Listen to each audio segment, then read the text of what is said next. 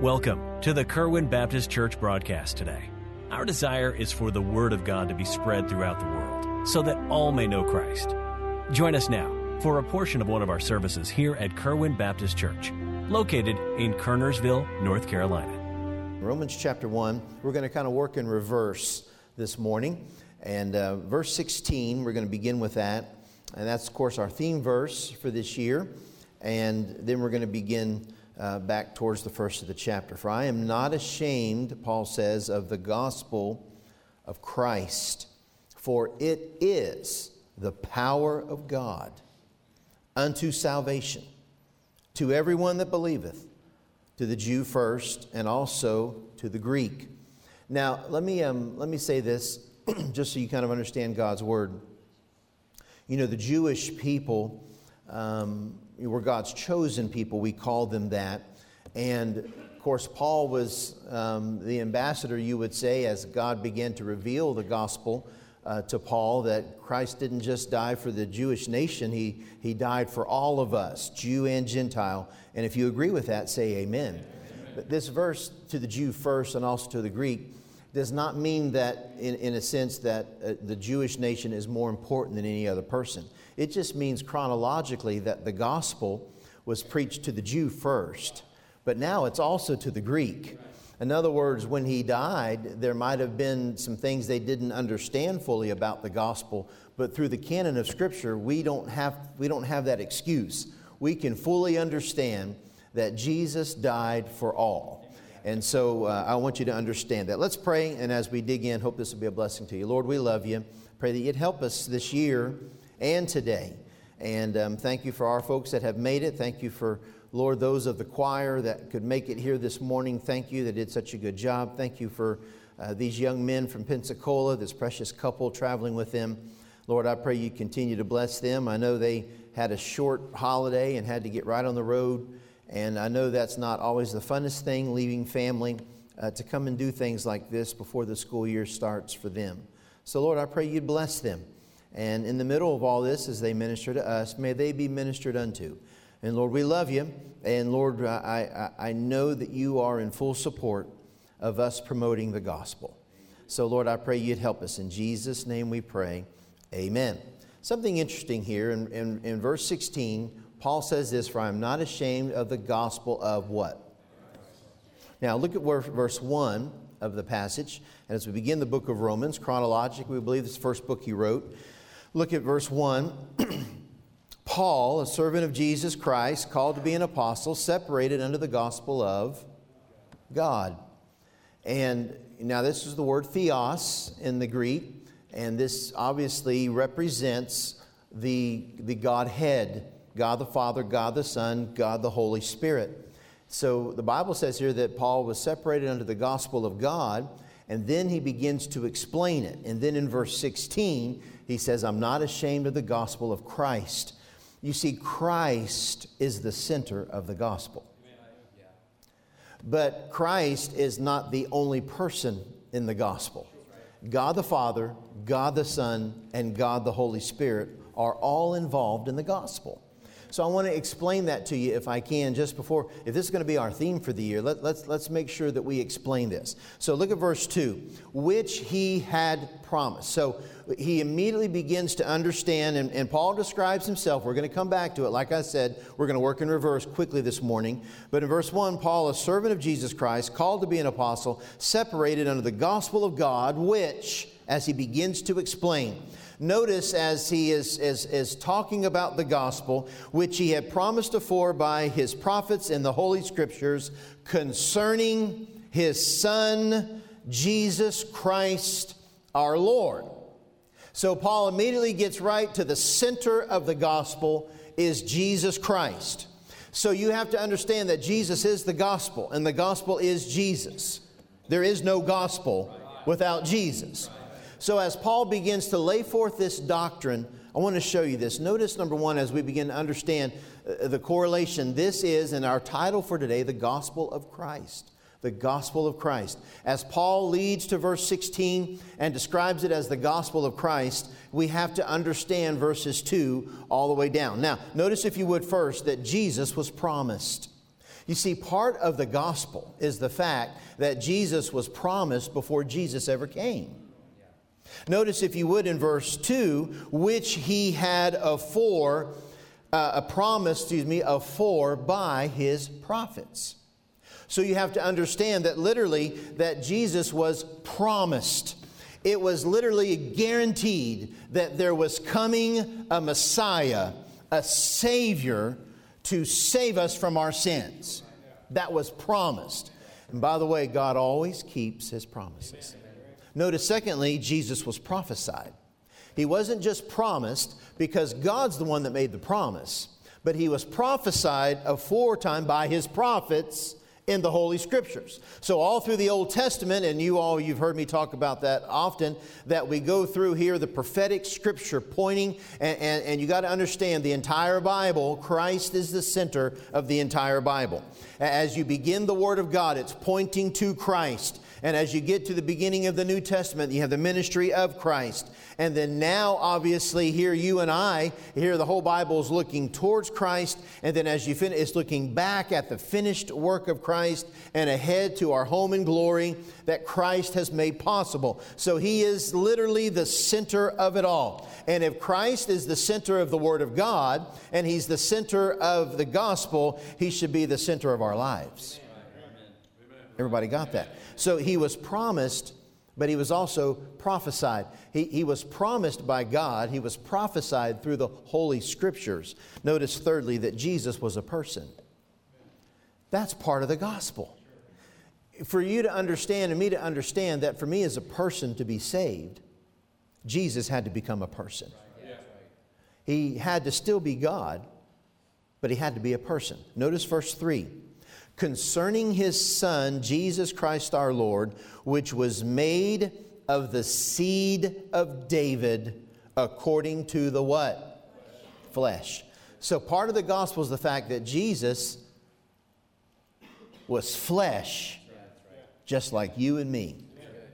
He was God, but He was flesh.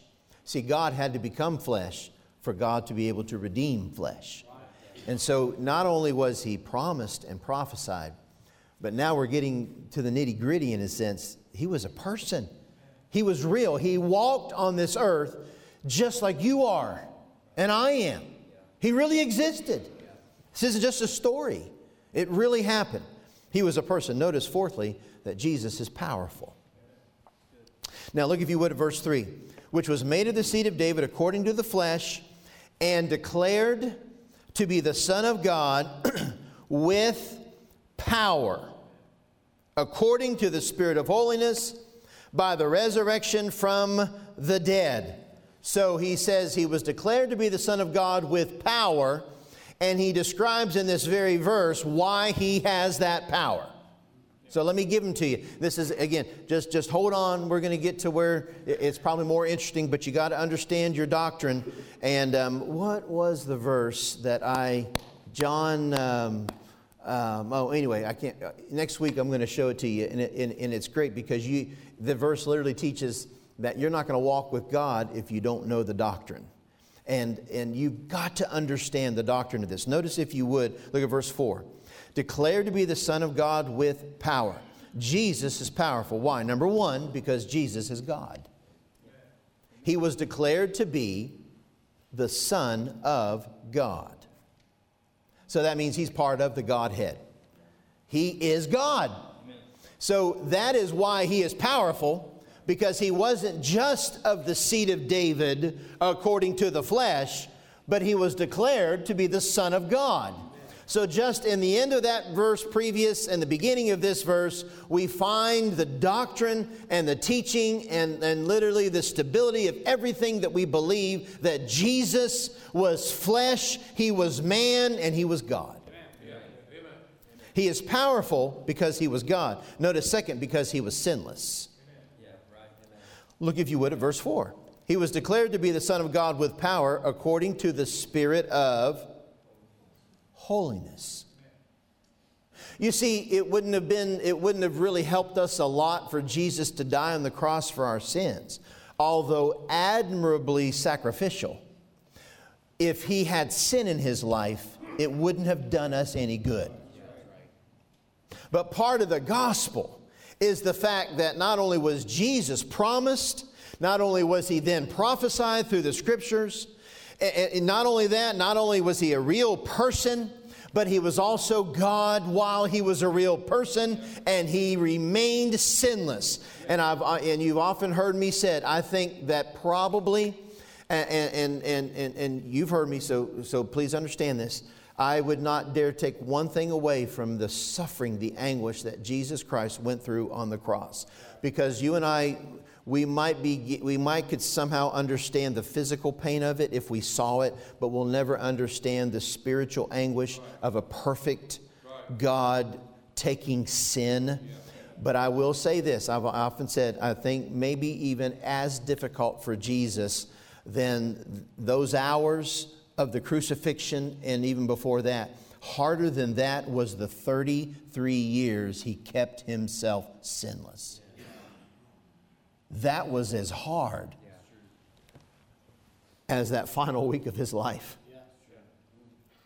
That was every day fighting. And you know how Satan tempts you? I mean, he does tempt you, right? It's not just, okay. I thought, man, maybe I'm just unlucky. He tempts you, right? Imagine how he tempted Jesus. Because he wouldn't even have to try to tempt us if he could just get Jesus to sin one time.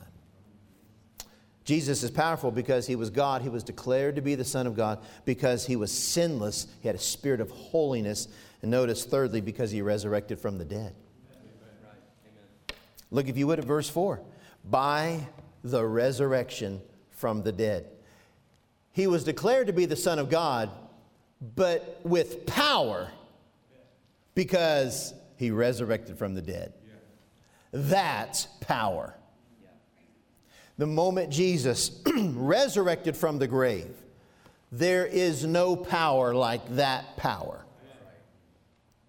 And so you and I know beyond the shadow of a doubt that if I give my heart to Christ, if I follow and believe the gospel of Christ, that he is able to do what he said he would do, because if he resurrected himself from the grave and he kept his life holy and sinless, and God has declared him to be his Son, that he can do what he said he could do. Amen.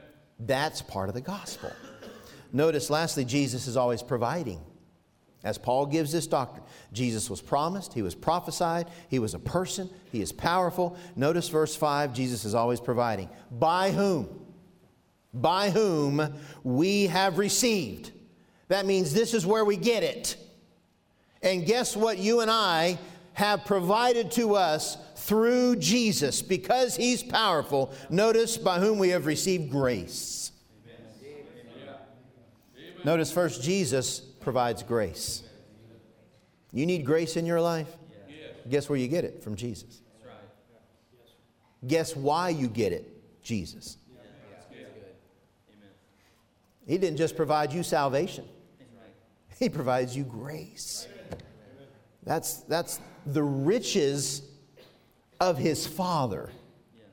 That is rightfully the Son's. He has now bestowed on us. Grace. He is providing grace. Notice, second, he provides calling. Notice verse 5. By whom we have received grace, notice this, and apostleship. We belong to somebody. Amen. Notice this, for obedience to the faith among all nations. It means this, it doesn't matter who you are, what color you are, where you're from, and what your background is. Jesus is willing and able to save you, and he's ready to save you. And not only that, he provides grace, and he gives you a calling. He calls you. He literally uses you. Man. And we begrudge that service sometimes. Well, I got to go to choir practice. Whoa. God lets you sing for him. God have pity on our soul. That's not special to us anymore. But notice third, God gives us purpose. Now I love this. by whom we have received grace and apostleship for obedience to the faith among all nations. Why? For His name. There's my purpose. Everything in my life. It's for His name. You know, sometimes when you get misunderstood, sometimes when you feel attacked, feel like you just kind of been stabbed in the back and all those things, you have to remember, this is not for my name. And it's okay if my name goes through the ringer. This is all about His name. That's our purpose. So that's the gospel. The fact that Jesus not just came, died, and rose again, but it's also the fact that Jesus was promised, He was prophesied, He's a real person. And not only that, after He saves you, He provides grace and He provides a calling on your life, and He provides a purpose for everything that you do. And Paul says literally that the gospel of God is this teaching in these verses. This is the entire gospel. And then Paul in verse 16 says, I'm not ashamed of the gospel of Christ. It centers around Christ, what Christ has done for us.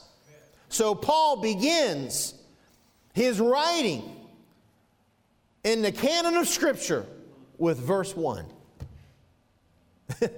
It's like this little blurb on the screen shows up. His name's Paul. By the way, God's really going to use Paul. There's more of Paul's writing in the Word of God than anyone else. And so how does Paul describe himself before he even tells us this is the gospel, and I want you to know I'm not ashamed of the gospel. I am ready to preach the gospel, which is our missions conference theme we'll be getting to. Notice verse 1, and as we draw to a close this morning, let me just share this briefly with you. Look at verse 1. Paul. What is getting ready to follow, because when you have a name, a subject given in a comma, it means what's following is going to describe the subject. So how does Paul, as he begins to write, how does he describe himself? And through the inspiration of God, how does God describe Paul? Paul, number one, a servant of Christ. Dear friend, that is our highest calling. You and I are to be servants of Christ. Now, I don't want you to get this term wrong. Servant does not mean I'm in bondage. Servant, and this word servant, by the way, does not mean that somebody that, almost like slavery, almost like here's a person that I own or the rights to, or I control them and they're going to be my servant. This word servant's a very different word. It means to serve freely. It means that Paul made the choice to serve Christ.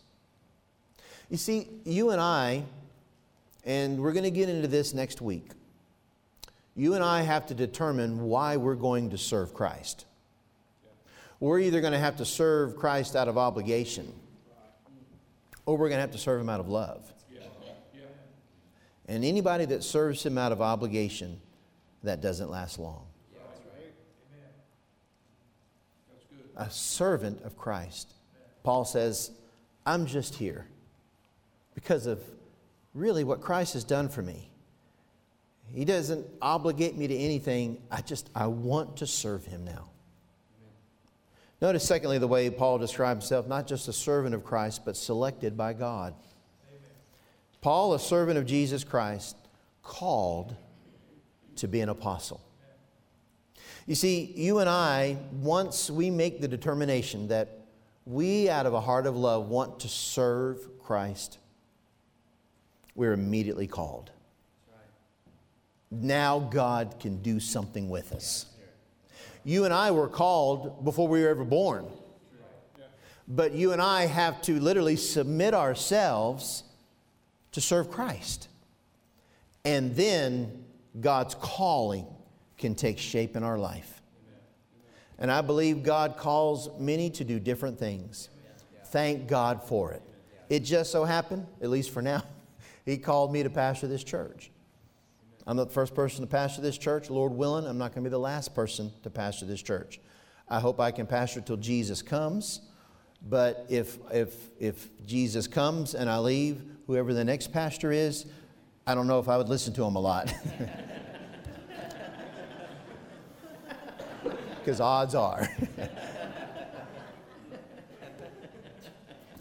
You pray for Brother Frank as he becomes the next pastor here at our... Oh. Sorry, I just killed the spirit there on that one, didn't I? He said, I'm a servant of Christ. I'm selected by God, but here's where I want to end today, and I want you to hear this. Notice what he says.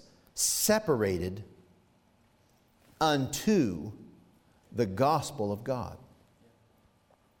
Paul said, this is the way I describe myself. I'm a servant of Christ. I've been called by God. But as you put that into how does that affect my life now, if you're serving Christ and you feel like you're called by God, how does that take shape in your everyday life? How does that equate to what happens every day? He said, I am separated unto the gospel of God. And all God's people said, amen. And you have no idea what that means. Now listen to me. Some of these things will be on the screen, and I want you to hear me out. This phrase does not prioritize what Paul was separated from. It prioritizes what Paul was separated to. Yeah. Now listen to me. The purpose of separation is to promote purity and the validity of the gospel.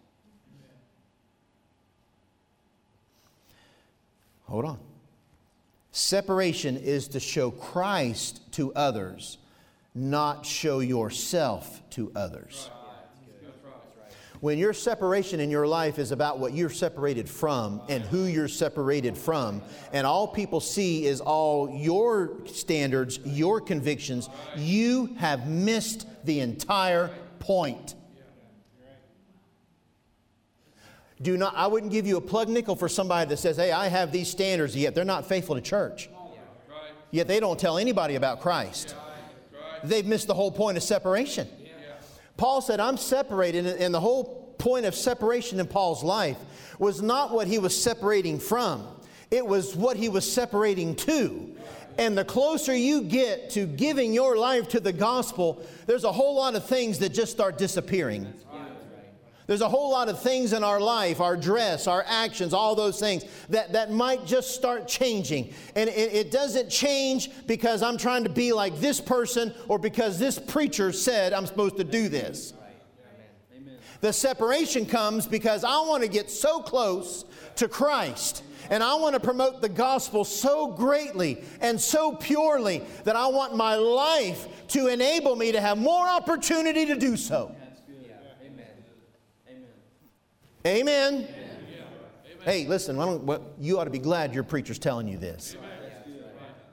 Paul said, I'm separated unto the gospel. Look at me. If you're separated from a bunch of things, but you're not separated to this, you've missed it. You've missed it. And when your separation becomes an attitude where you're just better than everyone else, the gospel is not being glorified in that. Because there's nothing about the gospel that acts like it's better than anyone else. The gospel reaches out. The gospel loves. Now listen to me. If we are separate from the world, but we fail to separate to the gospel, we've missed the whole point. Our ultimate goal is not separation. Our ultimate goal is to promote the gospel. There's a lot of people that are separated just so they can say they're separated. Hey, and you're looking at a pastor I'm a bit old-fashioned. I was raised old-fashioned. Now, I know I'm not as old-fashioned as some, but I'm a lot more old-fashioned than others. But I'm here to tell you, I've watched a generation that they don't even know why they're doing it. And they've missed the whole point biblically why we are to do it. The goal is not to be able to say what I'm separated from or who I don't associate with. The whole point of separation is to literally get the gospel out. It's to show Christ. Listen to me. Get this one. People do not get to heaven through our separation. They get to heaven through the gospel. That's good, brother. That's good. Amen. Now, don't misunderstand me, but I'm telling you the truth. Yeah, right. So, what does it mean as we close this morning when Paul says, I'm separated unto the gospel of God? Number one, being separated to the gospel means you've been changed by it. Yeah. Why was Paul separated unto the gospel? Because of what the gospel did for him. It changed him. I mean, and it's a good story. I mean, here's this guy killing Christians, and on the road to Damascus, God just blinds that man. God's power just displayed to Paul, and Paul was immediately, totally changed. May I say this? You're not really going to separate to the gospel until you've been changed by it. And I don't just mean saved by it, I mean changed by it. Number two, being separated to the gospel means you are challenged by it. You see, when Paul says, I'm separated into the gospel, it means this, that here he had done so much to hurt the cause of Christ, that now, because even after doing that, that God reached out to him, that God saved him. He was challenged to get that gospel to others. You see, if you and I fully understand the gospel, that should challenge us to do something for God because of what He's done for us. Not because we feel like we have to, but because we want to. I hope you'll be here next week. I really do. Number three, being separated to the gospel means you're consumed by it. When Paul said, I'm separated unto the gospel, it means this, that the gospel had taken such a role in Paul's life that it outshined everything else. That's what separation is. Separation is the fact that I am so changed and impacted by God that He outshines everything. And I'm okay to get rid of this if it helps me get closer to Him. And I'm okay to get rid of this or change this or stop this or start this if it helps me get the gospel to them. Number four, being separated to the gospel means you're committed to it. You're not committed to your church, committed to your pastor. Pastors change. Don't you know? If there's anybody I think that probably would be worthy of you committing to them would be Brother Joe. But you cannot commit to Brother Joe. We all know you can't commit to Brother Daniel. I think there is a respect and a loyalty that there should be shown. But I'm saying this, listen, it goes way beyond that. When you're separated to the gospel, it means you're committed to the gospel. Because Daniel didn't save you, Brother Joe didn't save you, separation doesn't save you, this church building didn't save you. Jesus saved you. And it means now I'm committed to Him. And that should change how you look at things. That's why Paul says, hey, let me tell you something. I am not ashamed of the gospel. Because it changed me. Let me say this as I close. You know why Paul was not ashamed of the gospel? Because the gospel was not ashamed of Paul. Let's bow our heads and pray this morning. Lord, I love you. Lord, I know what you've laid on our hearts. And I know what I believe you're wanting to do with this church. And Lord, I pray that you'd help us. And Lord, I think sometimes we try to do the right things. And even maybe with the right motives. But Lord, we run empty so often because I think, Lord, we just don't fully understand it. It's just the way we look at it. We get confused. Thank you for listening today. We hope you received a blessing from our broadcast. The Kerwin Baptist Church is located at 4520 Old Hollow Road in Kernersville, North Carolina. You may also contact us by phone at 336-993-5192 or via the web at kerwinbaptistchurch.com. Enjoy our services live and all our media on our website and church app. Thank you for listening to the Kerwin broadcast today. God bless you.